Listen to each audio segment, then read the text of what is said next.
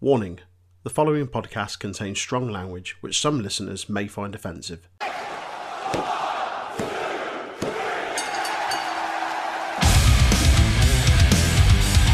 Hello, yes, Dan Housen here. Dan Housen has been summoned, raised via the internet, to tell you to please listen to Untitled Wrestling Podcast. Hello, welcome to a very special episode, bonus episode, if you will, of our AEW review. Today, myself and Big Tasty are going to be talking about the second show that was on YouTube of the Women's Eliminator Tournament. This covered the Japanese semi-finals and the remaining two first-round matches of the US side of the tournament. Pretty mixed bag of a show, really, wasn't it? It was. I liked a lot of it. I really enjoyed it. Before we jump into that, though, this is what we have to talk about. So it is currently the 24th of February. It is about 5:30 in the afternoon, and about 2 hours ago, AEW broke the internet, so to speak. Yeah, some huge, very, very big news. Gigantic, if you will. Paul White, aka The Big Show, has signed with AEW. It was revealed he is going to be as a commentator on their new show called AEW Dark Elevation, which will be debuting in the next couple of weeks, I believe it was. Yeah, it's going to be on Monday nights on YouTube. On a Monday night on YouTube, yeah. They said they're going to announce his commentary partner tonight, which we've kind of just been speculating before we started recording this as to who it could be, whether it's going to be another big name or whether it's just kind of they're going to use him to kind of give the rub to somebody else, so to speak. Or whether they're just like, oh, it's Excalibur. if it's like anyone they've already got, like if it's JR or if it's Excalibur, I'll be like, oh, for fuck's sake, because Excalibur's a good commentator, but they have announced that he is going to be returning to the ring as well, though. Did they? Yeah, in the press release. It shows how much I've read the press release. So we are going to see the debut of the large program in the large program. Big Show versus Shaq confirmed. I mean, it's another giant. It's another giant for Cody to slay, isn't it? So, what if he was the giant that Jay Cargill was really talking about? What if Big Show replaces Shaq next week? What if Big Show comes out and annihilates Shaq during his entrance and takes his place in the match? That'd be quite good. To be fair, Big Show and Cody had some awesome matches in WWE, so I wouldn't be terribly upset about that. I was going to say, he's coming back to step through a table and give the belt back to Cody, isn't he? Yeah. But his match at WrestleMania with Cody, I thought was a really good match. Yeah, it was a pretty dark period of WWE, but that was a pretty decent feud. Yeah, it was some of Big Show's better work at the sort of tail end of his career, I thought. So let's see. You say tail end of his career, but that was like over 5 years ago, and we're still talking about it. And he looks better now than he did then. Yeah. It's a very, very, as I said, come from absolutely out of nowhere. This. Well, I just showed Sarah the picture when she got off the phone then, and her first words to me were, isn't he still in WWE? To which my response was, well, that's what the entire internet thought. So, I knew his contract was up. I didn't know when it was up. Like, there was a report about it. I'm trying to think when it was. And it's interesting that he's chosen to move companies, because he's the type of guy who's sort of set for life in WWE wants to be. He's definitely one of the guys that you'd expect to be a lifer in WWE. It's like Jericho. He was one of those guys. He could have stayed there as long as he wanted, on his terms, done whatever he wanted. He must, if he's come over to AEW, either he's really fired up by something that they're doing here. Like there's a real something that they've sold him has really lit a fire under him. There was a couple of really good comments that Big Show actually made about that, about how exciting like the company was and how he really likes what they're doing. Also, it can't be overlooked as well. Obviously, we've been kind of debating it in our group chat for the podcast since it happened. About like joking about obviously the likelihood of Big Show and Shaq and other stuff like that happening. But also, well, what just went up there? Ben just having a little giggle to himself. just before I started laughing. Yeah, but also the other thing is he's which kind of gets overlooked is that he's a guy who's been around wrestling for like the better part of 30 years. Yeah, and he's been in like 2 major companies. Yeah, he was an evil Santa Claus and Jiggle All the Way. You know, he's got pedigree. And yeah, he's a crossover star as well. I didn't even think of that until you just said that. Like, he's a guy who's recognizable to people who, if they don't watch wrestling, they'll know him as like Captain Insano. Yeah, I was going to say, I was about to ask what was his name of his character in Waterboy? It was Captain Insano. Or Big Evil Santa from Jingle All the Way. He's been in so much, and he's Knucklehead, been around so much. The classic comedy. Yeah, he's definitely like someone who's a really good acquisition. But as I say, he's someone as well who's very knowledgeable of the business.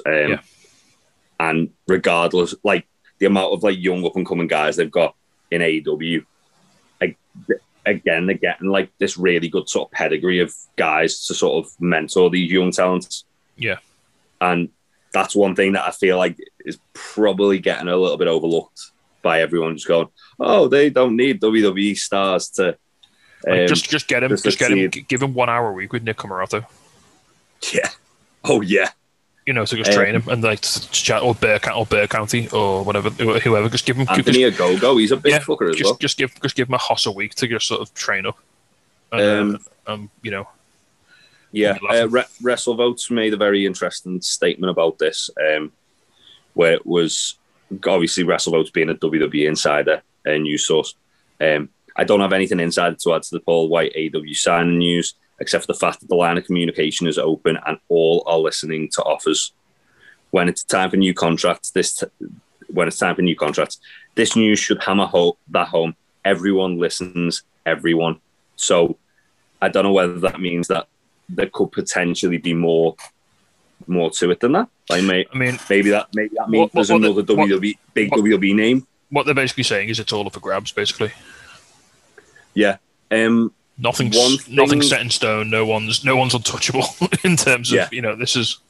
With that being said, one thing that's very interesting, and I fucking hope to God it isn't this, because obviously they're announcing Big Show's other commentary partner tonight on the new show, and with them saying everybody listens to everyone, a person whose contract expired a few weeks ago, which was quite heavily publicised, who's a commentator, is Jerry the King Lawler. I was about to say, I've got like, yeah. Now, I don't want him to go to AEW, but I mean, that'd be another big fucking name. Like, I'd be an interesting commentary team as well. I hope it isn't, but yeah, I mean, it wouldn't be. I'm not going to stop watching if he's It might put me off watching Dark Elevation from the get-go, though. Like, I'm intrigued to see what kind of a commentator Big Show is. I think he's a very, very clever guy when it comes to like the wrestling industry. The thing is, I don't think Big Show will be able to do play-by-play, so I think they need a play-by-play guy. And so they wouldn't be able to. Lawler's not play-by-play. He never was, and he certainly isn't now.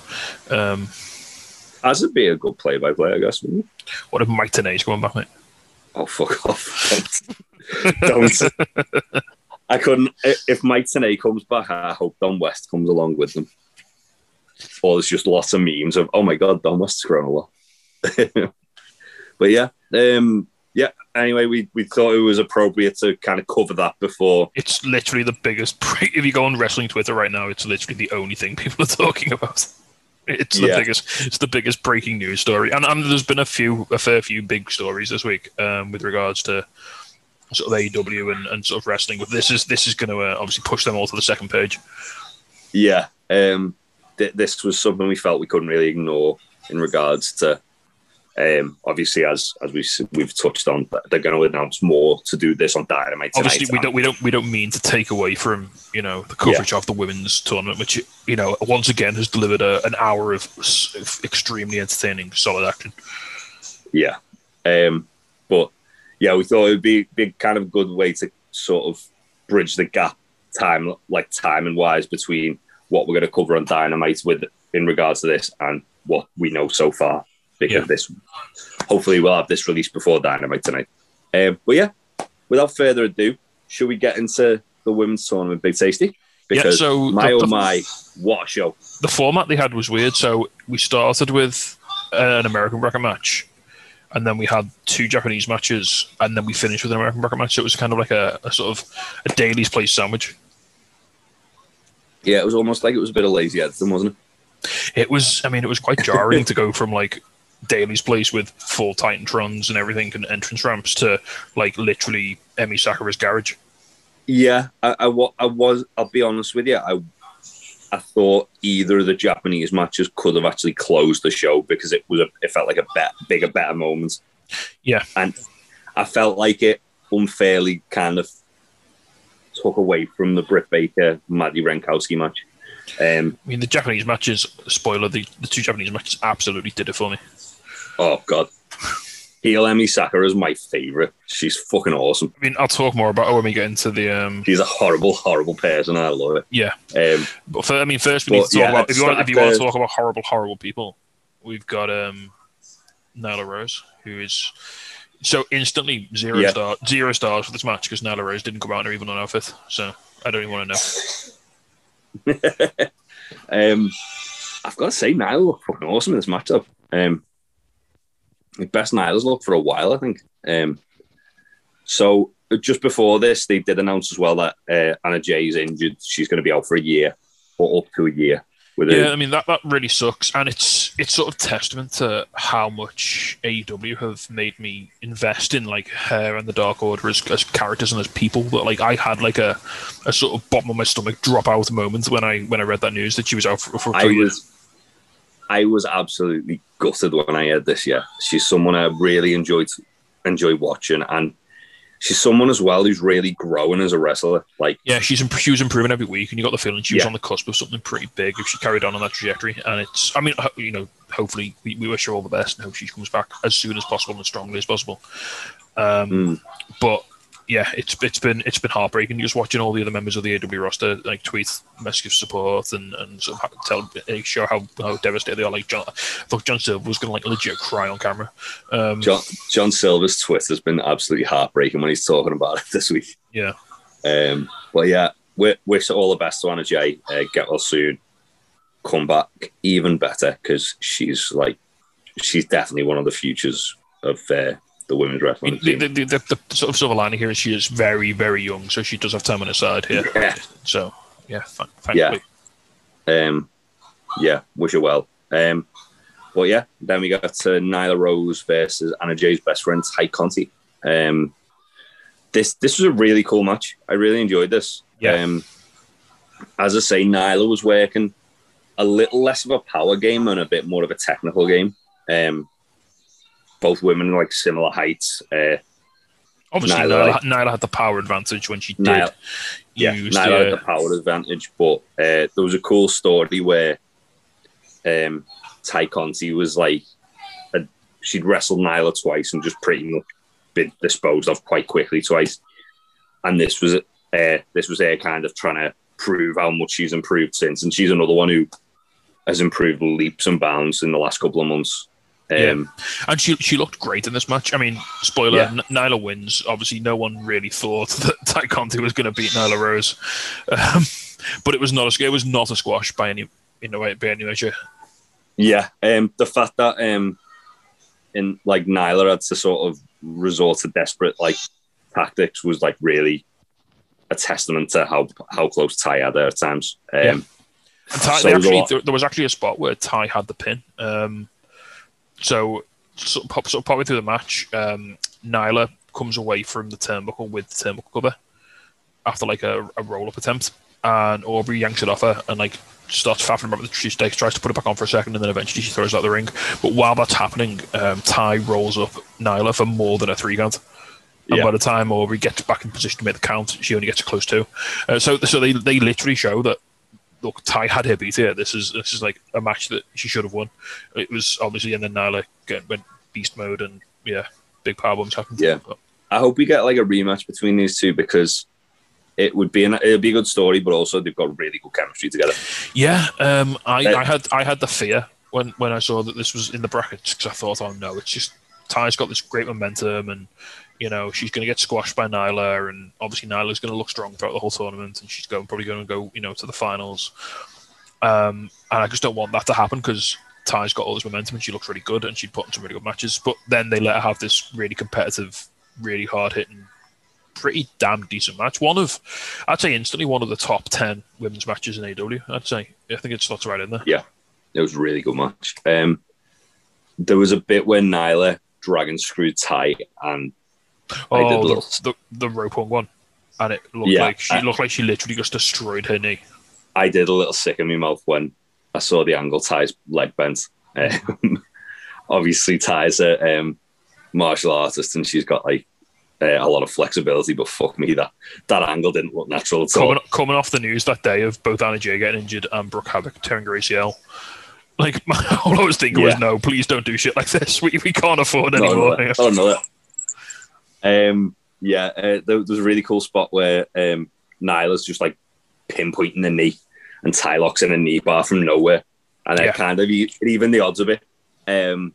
She reverses a beast bomb with a Rana as well. Again, she was just like, it was like a really nice progression of going from being absolutely annihilated by Nyla Rose. Well, it's just showing as well that although she'd lost twice previously, she'd almost like taken on. She always knew what was coming this time, and so she'd sort of like prepared. I'd say she'd lost twice previously. I think that was a wrong fact from Excalibur because I'm thinking about it.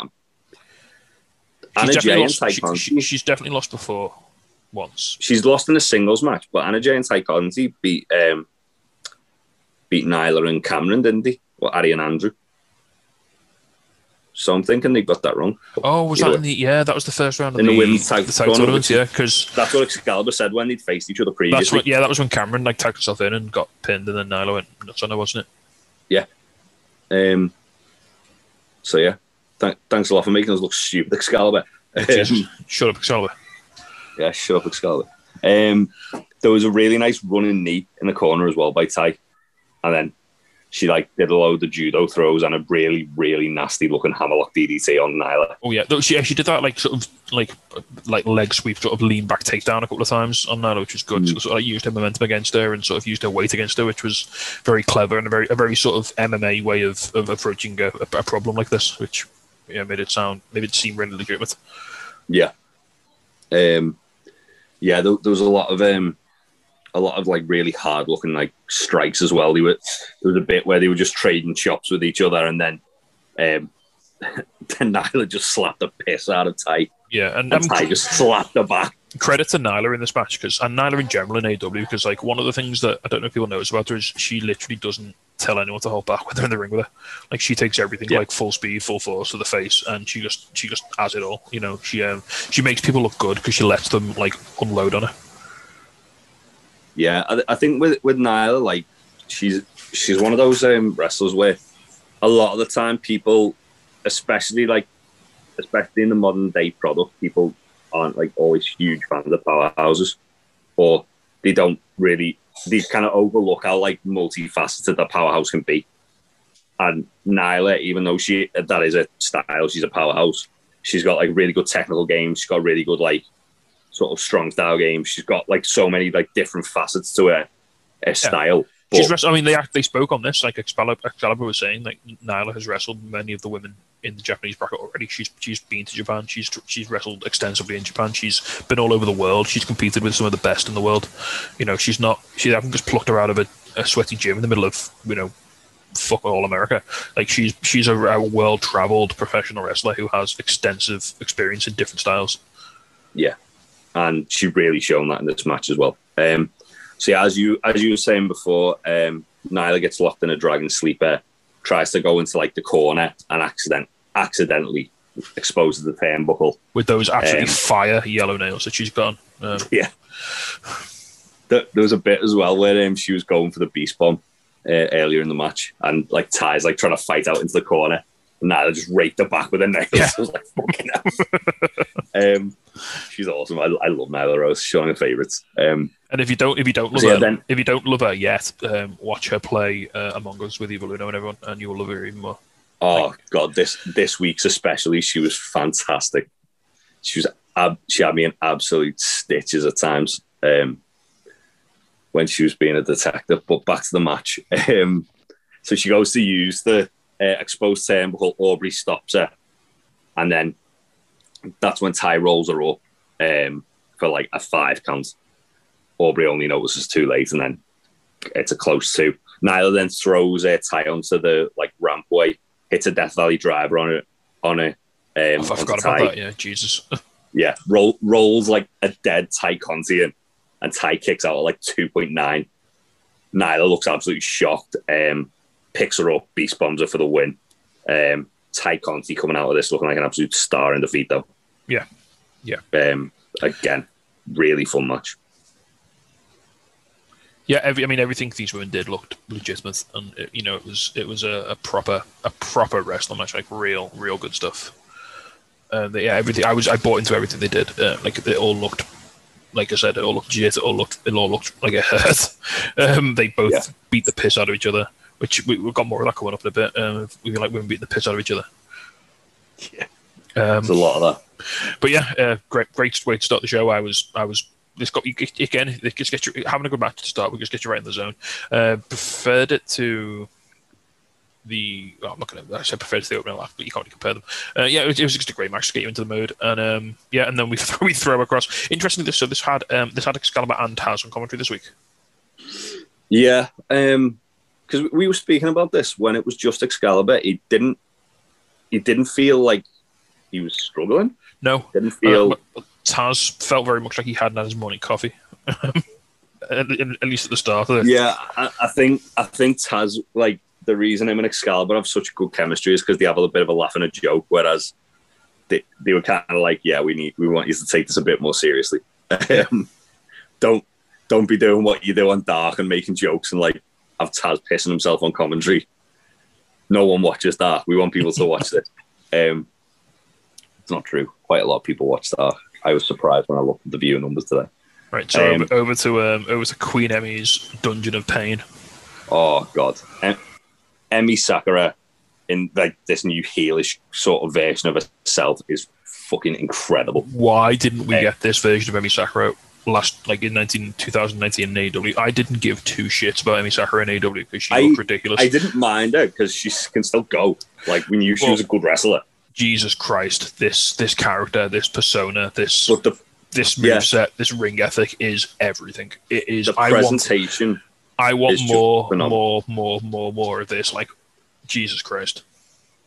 Yeah, I like the fact as well. So, did you manage to pick up who the 2 people at ringside were with? I know one was Mesa Ruga. Yeah, one was Mesa Ruga, who was there in the first round last week. She lost to Yuka's opponent in the first round. Yeah, she was Yuka's opponent. The other one, I do have it somewhere. Was it Rin Kadokura?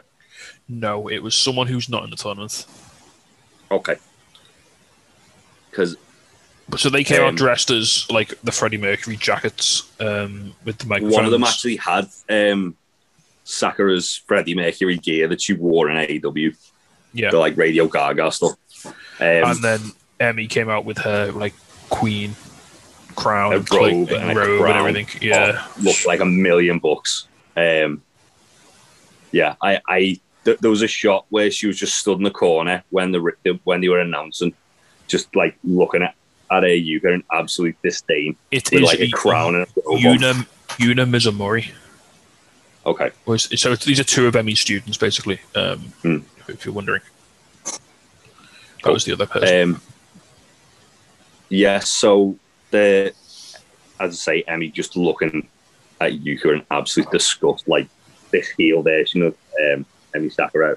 Reminds me a bit of Nakamura in New Japan when he like used to wear the King of Strong style crown and come out with like a robe as well. But yeah, it shows because obviously like a whole gimmick is that she's a massive Queen fan and like there's a lot of like kind of tributes to Queen and that's cool. She does like the We Will Rock You like hand clap and like, but it's not. It doesn't get in the way of her just beating the piss out of people, which is great. Yeah, but I like she's dialed it down to a bit, but like now it's like she's the queen of like this tournament, or she's the queen of like the Japanese like the Joshi wrestling side of it. Certainly, the way that she's talked about on commentary and on social media, like obviously she's trained a lot of the women So she trained Rio, she trained Shida, she's trained May. She's literally had a hand in most of the women in this tournament's careers in some capacity. Yeah. But she still looks about 25 and can absolutely go like lightning. So it's crazy. I don't know what magic she's been practicing, on her days off. It was crazy. She looked like so good in this tournament. So yeah, the match starts with like a big shot fest. This was like a really stiff match at times. And Emmy just like crossbodies Yuka off the apron. Distracts Tommy and her students' attack. Specifically, Mei Saruga is like kicking the fuck out of Yuka. Yeah, and, getting that receipt from last week. Yeah, Excalibur actually says. Interestingly, like sort of after Emmy sort of like finished talking to Tommy turns around and sees obviously that the two students are still attacking Yuka, and then almost to sort of save the DQ, like Emmy goes over and like very very sort of pretends to be like, oh no, why are you doing this? I didn't tell you to do that. Yeah, she like admonishes her students like, why are you doing that? And then she hits like a really nasty looking it was like a swinging double underhook backbreaker, but off the apron.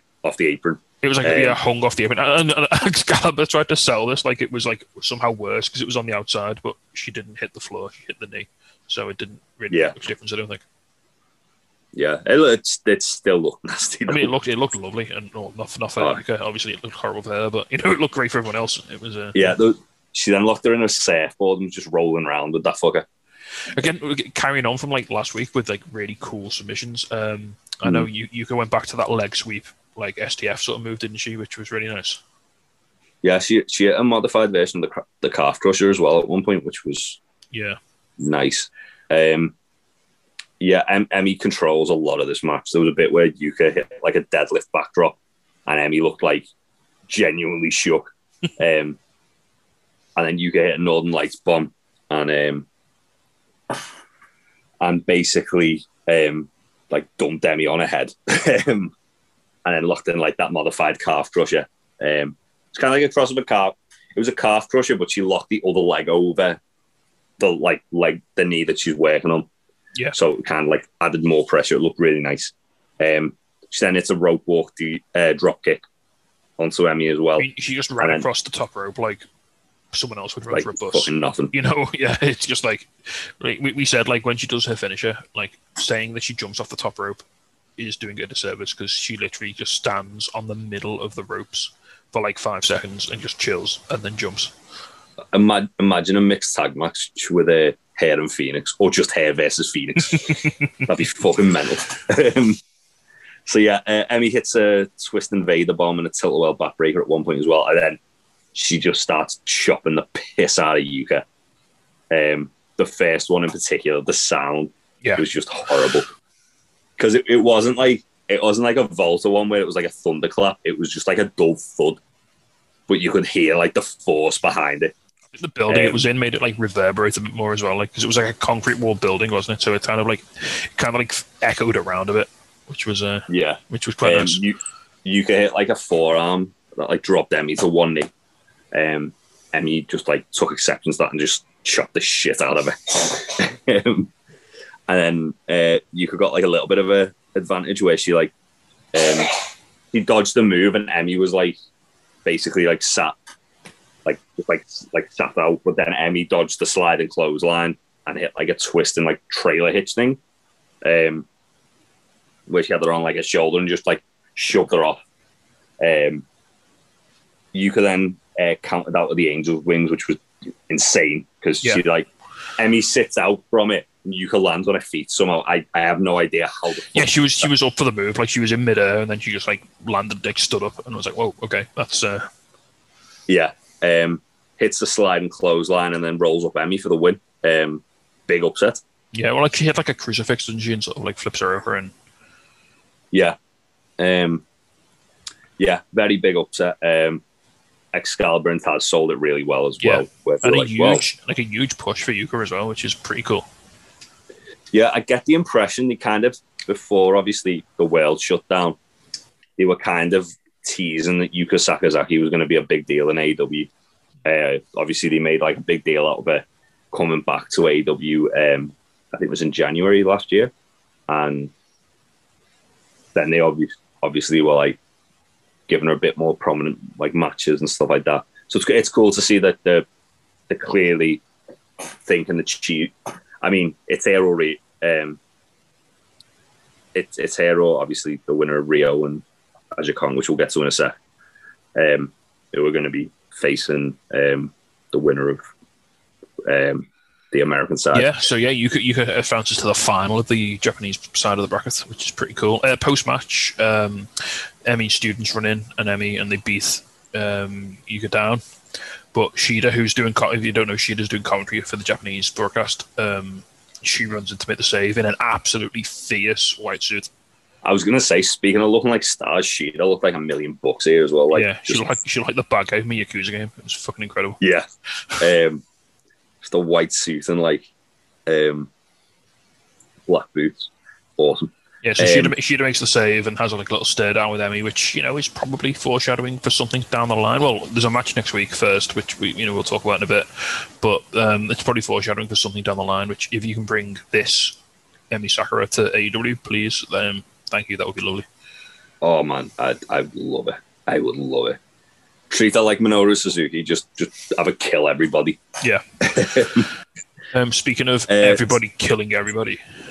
Speaking of murder nans, we get Aja Kong versus Ryo Mizunami next. And have we? For anyone who didn't listen to last week's episode, obviously we all love Makito, we all love Fenny, but Ryo Mizunami is my absolute bae in this tournament. Yeah, I love everything Ryo about Mizunami her. In this match, was fantastic. Yeah, I love everything about her. I want to see her wrestle all of the time, please. Yeah, this was really cool because like they've done a really good job of kind of like booking Aja Kong as like not the final. Well, at this point, the final boss of the tournament, haven't he? Yeah, she absolutely destroyed Rin Kudakura last week. Like, absolutely didn't make it look stupid, but like she literally just threw her weight around and took the match quite easily in the end. They brought up on commentary as the match started that this was the fourth time these women have faced, and Kong's won the previous three. They also said that Ryo Mizunami wrestled their second ever match against Kong when she was only 16 years old. Yeah, which sounds terrifying. That. Yeah. So there was a lot of like sort of test of strengths, and Kong just looking at her like, "What are you doing?" No selling shoulder blocks. Ryo hits one, manages to knock Kong down, chops Kong a lot in the corner.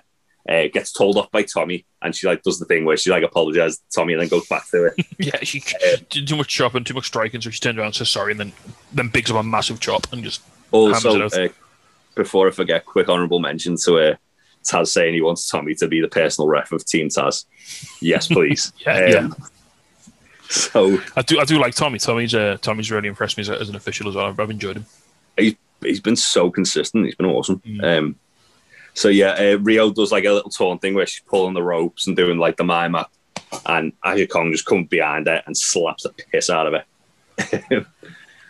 Aja Kong then like turns her back on Ryo, and Ryo hits like a drop hit, goes for a body slam, and Kong just like says no, off you fuck.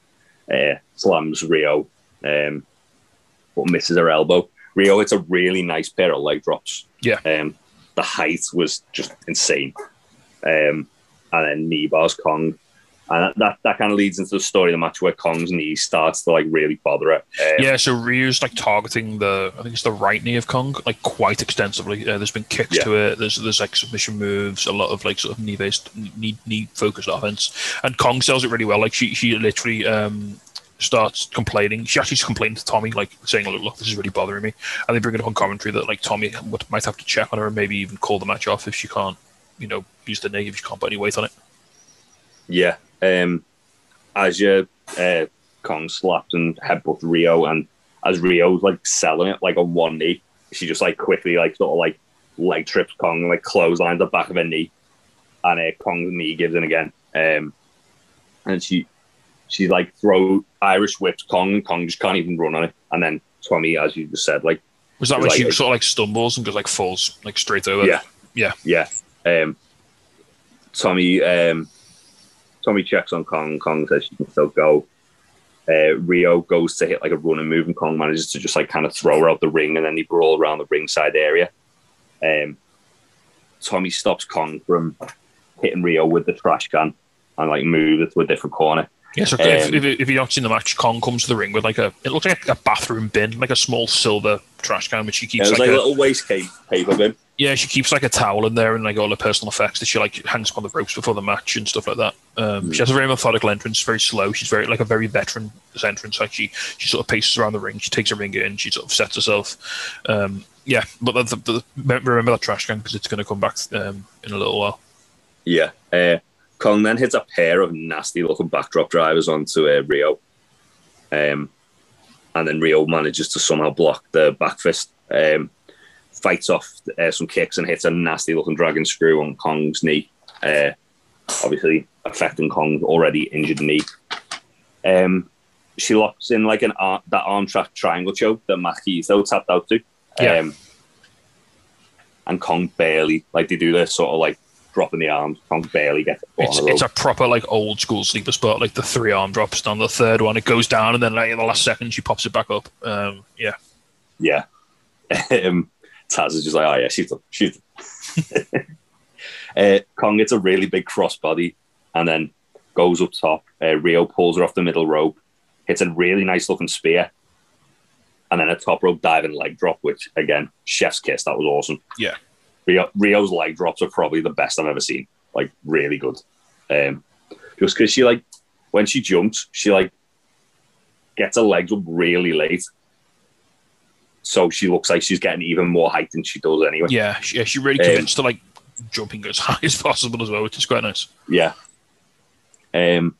Kong manages to hit the back fist and they both fall down.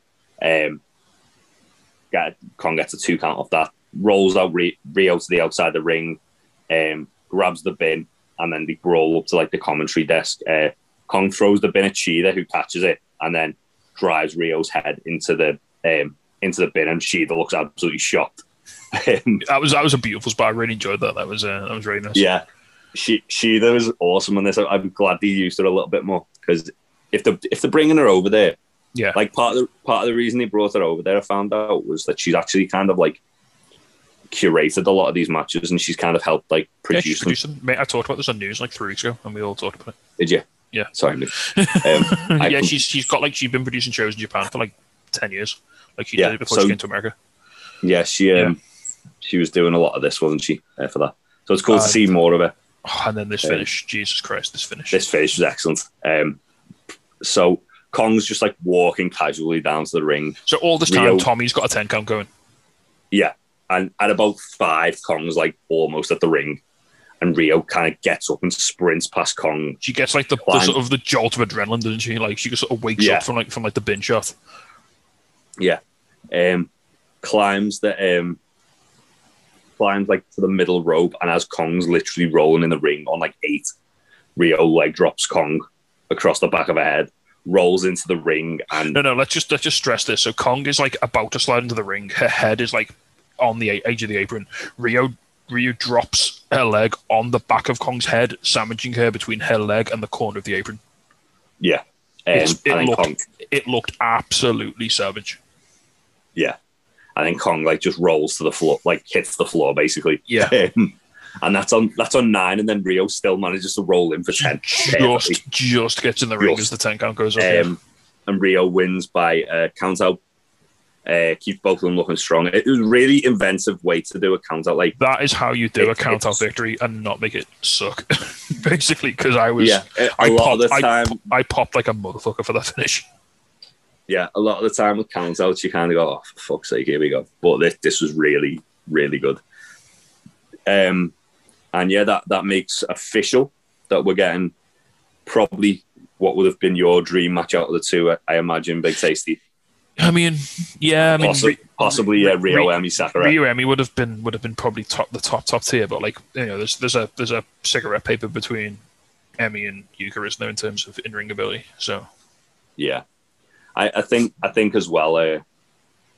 It's the story that Rio managed to tell against Maki as like the bigger opponent, and obviously Yuka being really good at sort of fighting from being the underdog, as we saw in the end match. It's a really nice sort of like clash of styles. So before we move back to the US for the final match, we have a match announcement. So next week we have the finals, obviously. We also have it on, this is Sunday, I think, on Bleacher Report Live, isn't it? It's on Bleacher Report. So there's an app you can download that's just called Bleacher Report. They've stressed it's not on live, it's on the actual Bleacher Report app.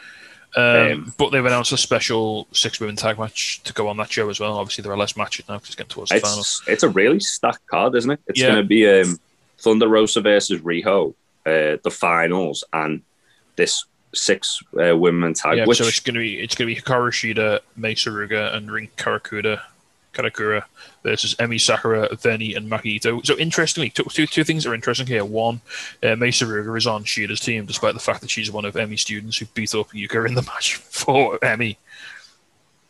And Veni is on Emi's team, despite the fact that she slapped Veni after their match. She slapped Emi after their match. They clearly were very anti-Emi and wanted to be fighting Emi. So why would you have Veni? He's made it clear that they want to face. But Emi more importantly, Maki Ito is also on that team. So, well, yeah, Maki Ito's on there.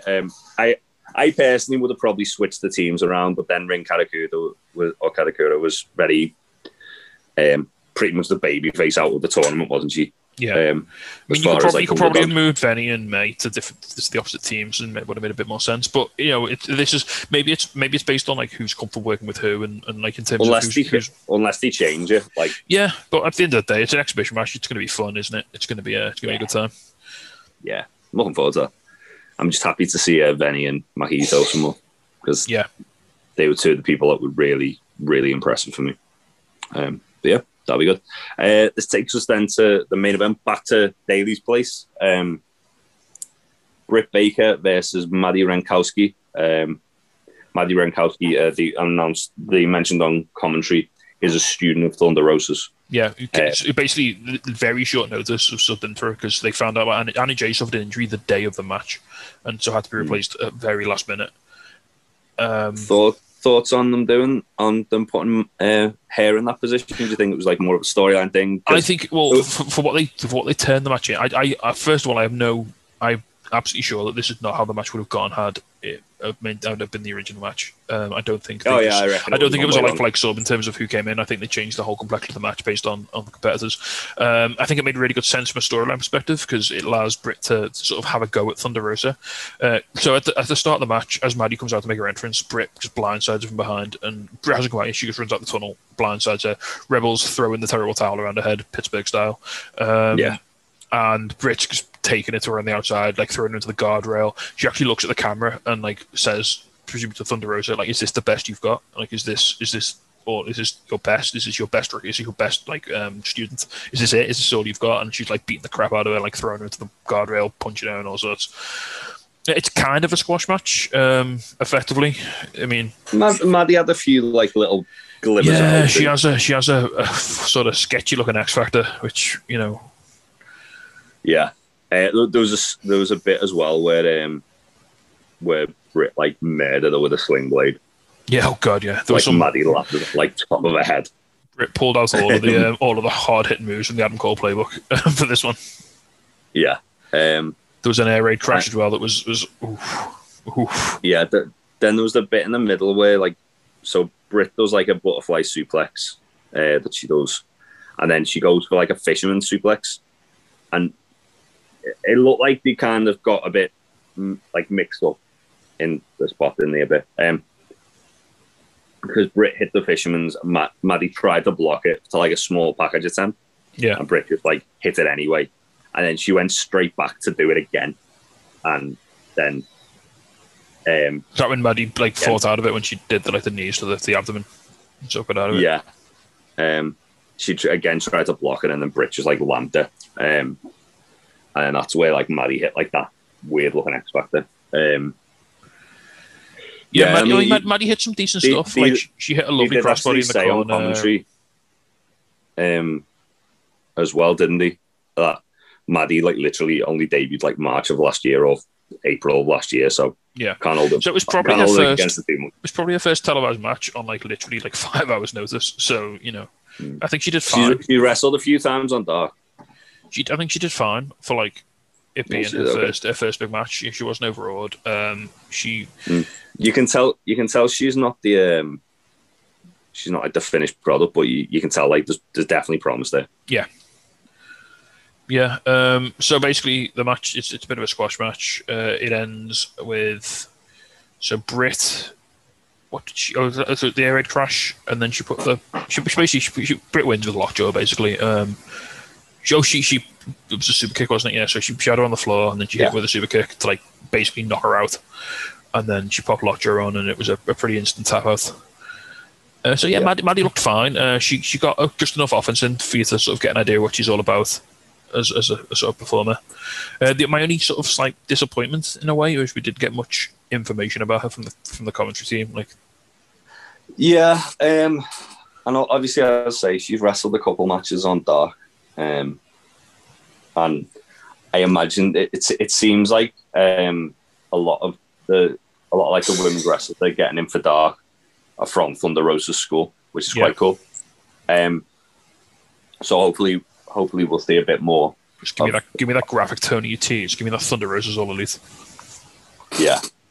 Well, she's still under contract with NWA for the time. Just give Billy Corgan a bag of money and do the right thing. I mean, NWA have literally got like 2 wrestlers at this point. Yeah. Nick Aldis and Thunder Rosa. So I don't know how that'll work. But yeah, it'll be interesting to see more of her, definitely. After the match as well, Britt and Rebel got like first of all, Britt gives Maddie a curb stomp. Yeah, which was really nice because Maddie sold it really well. Like she looked terrified. I mean, I don't know if she was looking scared for her life or whether she was just selling it really well, but she looked terrified before Britt stomped her. And then Rebel came in with her makeup like mask, like an eyeliner, like an eye pen, and sort of like drawing like a crude version of Thunder Rosa's face paint on like half of Maddie's face, which I thought was really nice. It was a really nice little touch, that little detail. Yeah, Rebels. Shout out to Rebels' ugly laugh as well. It's fantastic. And then the sort of as the show came, as this segment came to an end, Britt she got locked her in like the position for lockjaw, but didn't like put her hand in her mouth. She just sort of like locked her arms around, and it just sort of ended with like Britt just like cackling maniacally as she like locked her in this like submission hold.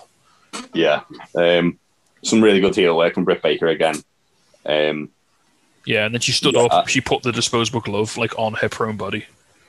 I think like it was kind of a foregone that like regardless, I think that Britt was going to win that match. Yeah. So because I was a little bit annoyed that obviously there's like some other women in the tournament he could have replaced Anna Jay with, Big Swole being one, unless she's injured because I've not seen her for a little while. So one of the I don't know. Obviously, she's been on Twitter to say that she's not injured, but she is immunocompromised. So I don't know if she is being told to stay away from the bubble. She's not coming to tapings because of her situation until she's vaccinated. Maybe. Also, I think I know she tweeted on social media very cleverly. She said she's no one's alternate. She's a first choice or nothing. And I think having someone with British squash was probably more valuable than having a woman lose a match to her, like someone who they've built stock in. Yeah, I think they've been really unlucky with injuries of people that they could have like used in this tournament as well, haven't they? Like obviously, Anna Jay.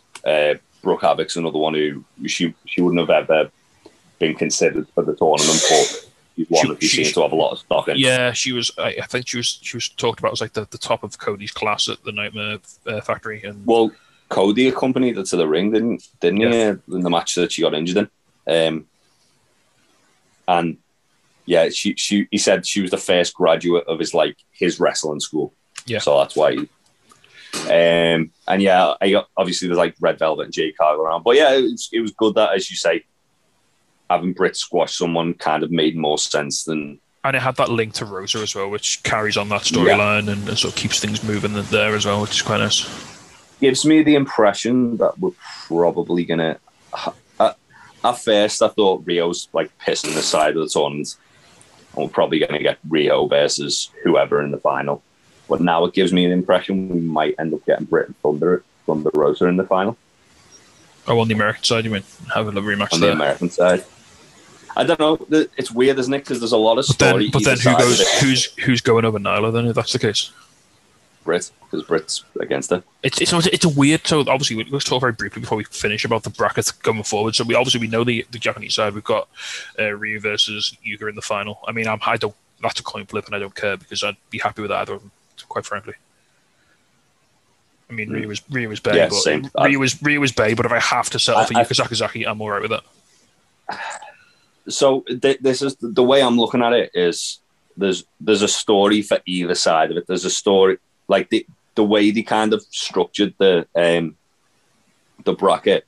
There was a story of obviously getting Britt and Thunder in the final. There was a story of getting Nyla and Riho in the final because they've got that history. Mm-hmm. And there was also a potential story before Anna Jay got injured of doing Anna Jay versus Ty Conti in the second round. After last week, after last Monday's show, I was convinced that the overall final they were going to do Nyla. They were going to do Nyla River Kong. Oh, really? I thought they were building Kong up to give the rub to Nyla, but obviously that's not happening now. Yeah. So I don't think Nyla needs it so much. That's the thing. She hasn't wrestled in a while. Like since she lost the title, she hasn't really been in the ring that much. This is a good way of building it back up. She never, really, she has since the rematch with Shida, she's not really done much. I think if you want to get it hot again for like the sort of resumption of the women's division as more people come in, I think this is a good way to do it. I mean, it's we're at a point now where any of them would be fine and any of them make sense. Any of the four could credibly take a spot in that final. Yeah. I mean, if you're looking at it from like people who were building before the pandemic, the final could quite easily be Yuka Sakazaki versus Riho. But then I believe Yuka Sakazaki's last match on Dynamite was against Britt. Oh, right, okay. And Britt, that was when Britt started doing the whole applying lockjaw and holding it in. I'm pretty sure Britt turned heel on. Possibly, yeah. It's interesting as well. It's interesting the way the brackets have fallen. That it's face, heel in the semis. Yes. Which, if nothing else, guarantees you're getting face heel final. So yeah, I mean, the thing is, they were kind of, as I say, before the pandemic, they were trying to build up Yuka Sakazaki to be a bit of a bigger deal, and they did like a little tease of a Yuka and Riho feud as well on one of the pay-per-views or on an episode of Dynamite maybe, where Riho shoved Yuka after the match and they both look kind of shocked about it to each other. So there's that potential thing, but then obviously Nyla Riho would make sense because it's a rematch of that. And then also whoever faces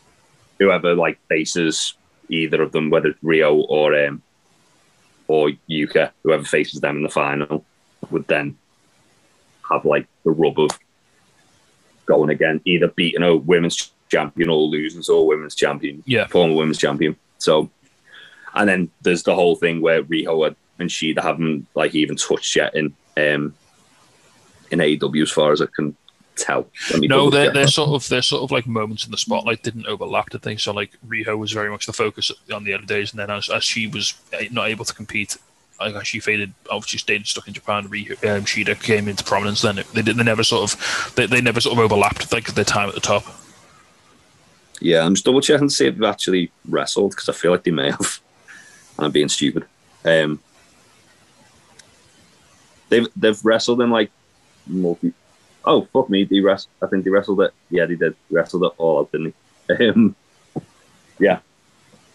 Well, there's certainly more you can explore there, but between those two, in terms of in ring. You like you said, there's now we're down to 6. We're down to the last 6, aren't we? 2 on the Japanese side, 4 on the American side, and you can make a credible case for all of them going up against Shida, which is great. Yeah. I think for me, the person I'd want to win it would be Britt Baker because I feel like she's long overdue that belt. The whole deal, the whole shebang. The whole shebang. Right. I feel like he should have put the women's title on it ages ago. My heart says Ryu. My head says Yuka. Yeah. But I think for the whole thing. For the whole thing, I think there's also a very good chance they give it to Nyla, just as a way of building it back up. Yeah. Either way, I think there's a lot of compelling opponents for Hikaru Shida to wrestle at Revolution, and once again, they've hit it out the park with this show. For a division that was apparently in crisis a few months ago. This is it's in rude health now. It's great to see. It's a nice way to like rebuild it. Yeah, that's for sure. So before we wrap this up, Big Tasty, what was your? I'm not going to say any lows because I don't think there was any again. Even like the squash match, it wasn't. I mean, the low, the forever low, the undoubted low is the injury to Anna Jay and her inability to participate in the tournament, obviously robbing not only us of a great match, but also her of a year of her career. So hopefully, obviously, we as we said at the start, we hope that is something that she comes back stronger from. So that is the undoubted down and the low of the show. You asking me what couldn't agree more. Oh, this is so hard to pick because I loved all these matches for different reasons. Yeah. I'm gonna say mine was probably, you know what, actually I'm gonna go with Nyla and Ty Conti because I really enjoyed that. But I like, that's not to take anything from the other matches. I loved Yuka and Emmy. Like, that was awesome. I think I have to just play I have to play the percentages here. Like, I loved all these matches. On if you called me on a different day, I could have picked any of the first three definitely. But I think I have to say, just statistically, the best match on the card was Emmy versus Yuka. Yeah, the one if you ran it through the computer, that's the one that went with the highest score. And so, for the cold, simple light of mathematics, that's the one I'm picking. Cool. Yeah, awesome. And before we go, if you want to tell us what you thought of this tournament, you can find us on social media. Facebook and YouTube, we're at Untitled Wrestling Podcast. Twitch, Twitter, and now Discord as well, Untitled Rest-Pod.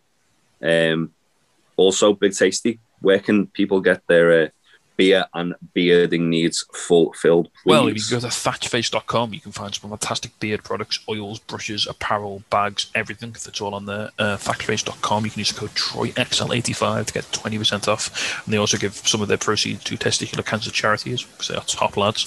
And if you need some beer, you can go to topropebrewing.com, where we have brand new beers on the site right now, ready for you to purchase. We have shipping across the UK. There is if you go on our social media, there's some codes for free shipping if you spend a certain amount. You can also do click collect from the brewery if you're local to us in Liverpool. So go over there and get all your wrestling beer needs sorted.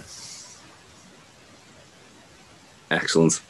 Thanks for listening, guys. We'll probably be having the next one out earlier. Yeah, there'll be one at the start of next week, I'd imagine, because Sunday isn't the show, so we'll squeeze it in somewhere. Yeah. However, we won't be watching along live because on Twitch at 9 p.m. on Sunday, we're doing the first of our open mic sessions where we're basically going to be opening the floor to our listeners. So this is going to take place the last Sunday of every month going forward. Am I correct? Yeah, unless there's like a pay-per-view or something, but then we could probably work around that too. So we're going to be joined by our friends at the Damn It Vince podcast. Some awesome guys, really good podcast as well. You should definitely check that out. But we're opening the floor to you guys to ask us any questions about the current product, old stuff. We're also going to be discussing the topic of missed opportunities in wrestling, because that's pretty much what Damn It Vince talk about, amongst other stuff. We're teaming up to form our own Dungeon of Doom. Yeah, our own main event mafia. But yeah, that will be on Sunday at 9 p.m. British time. I did write the times down. I believe it's 4 p.m. Eastern time for any American listeners on the East Coast, or 1 p.m. Pacific if you're on the West Coast. Figure it out all in between. Fill you a bit of it accordingly, because we don't know what those ones are, because they never put on telly. Yeah. But yeah, that should be really cool. We hope to see you there. Also, we'll be having our normal game stuff at the weekend on a Saturday night. I believe Aaron will probably be doing some Sonic Adventure I mean, if we don't let him, he'll just pout, won't he? So we've probably got to let him do it. Yeah, on a Saturday afternoon as well. But yeah, a lot of exciting stuff to come, guys. Thanks for joining us as always. We'll see you next time. Bye. Bye. You must love this podcast housing, the Untitled Wrestling Podcast House.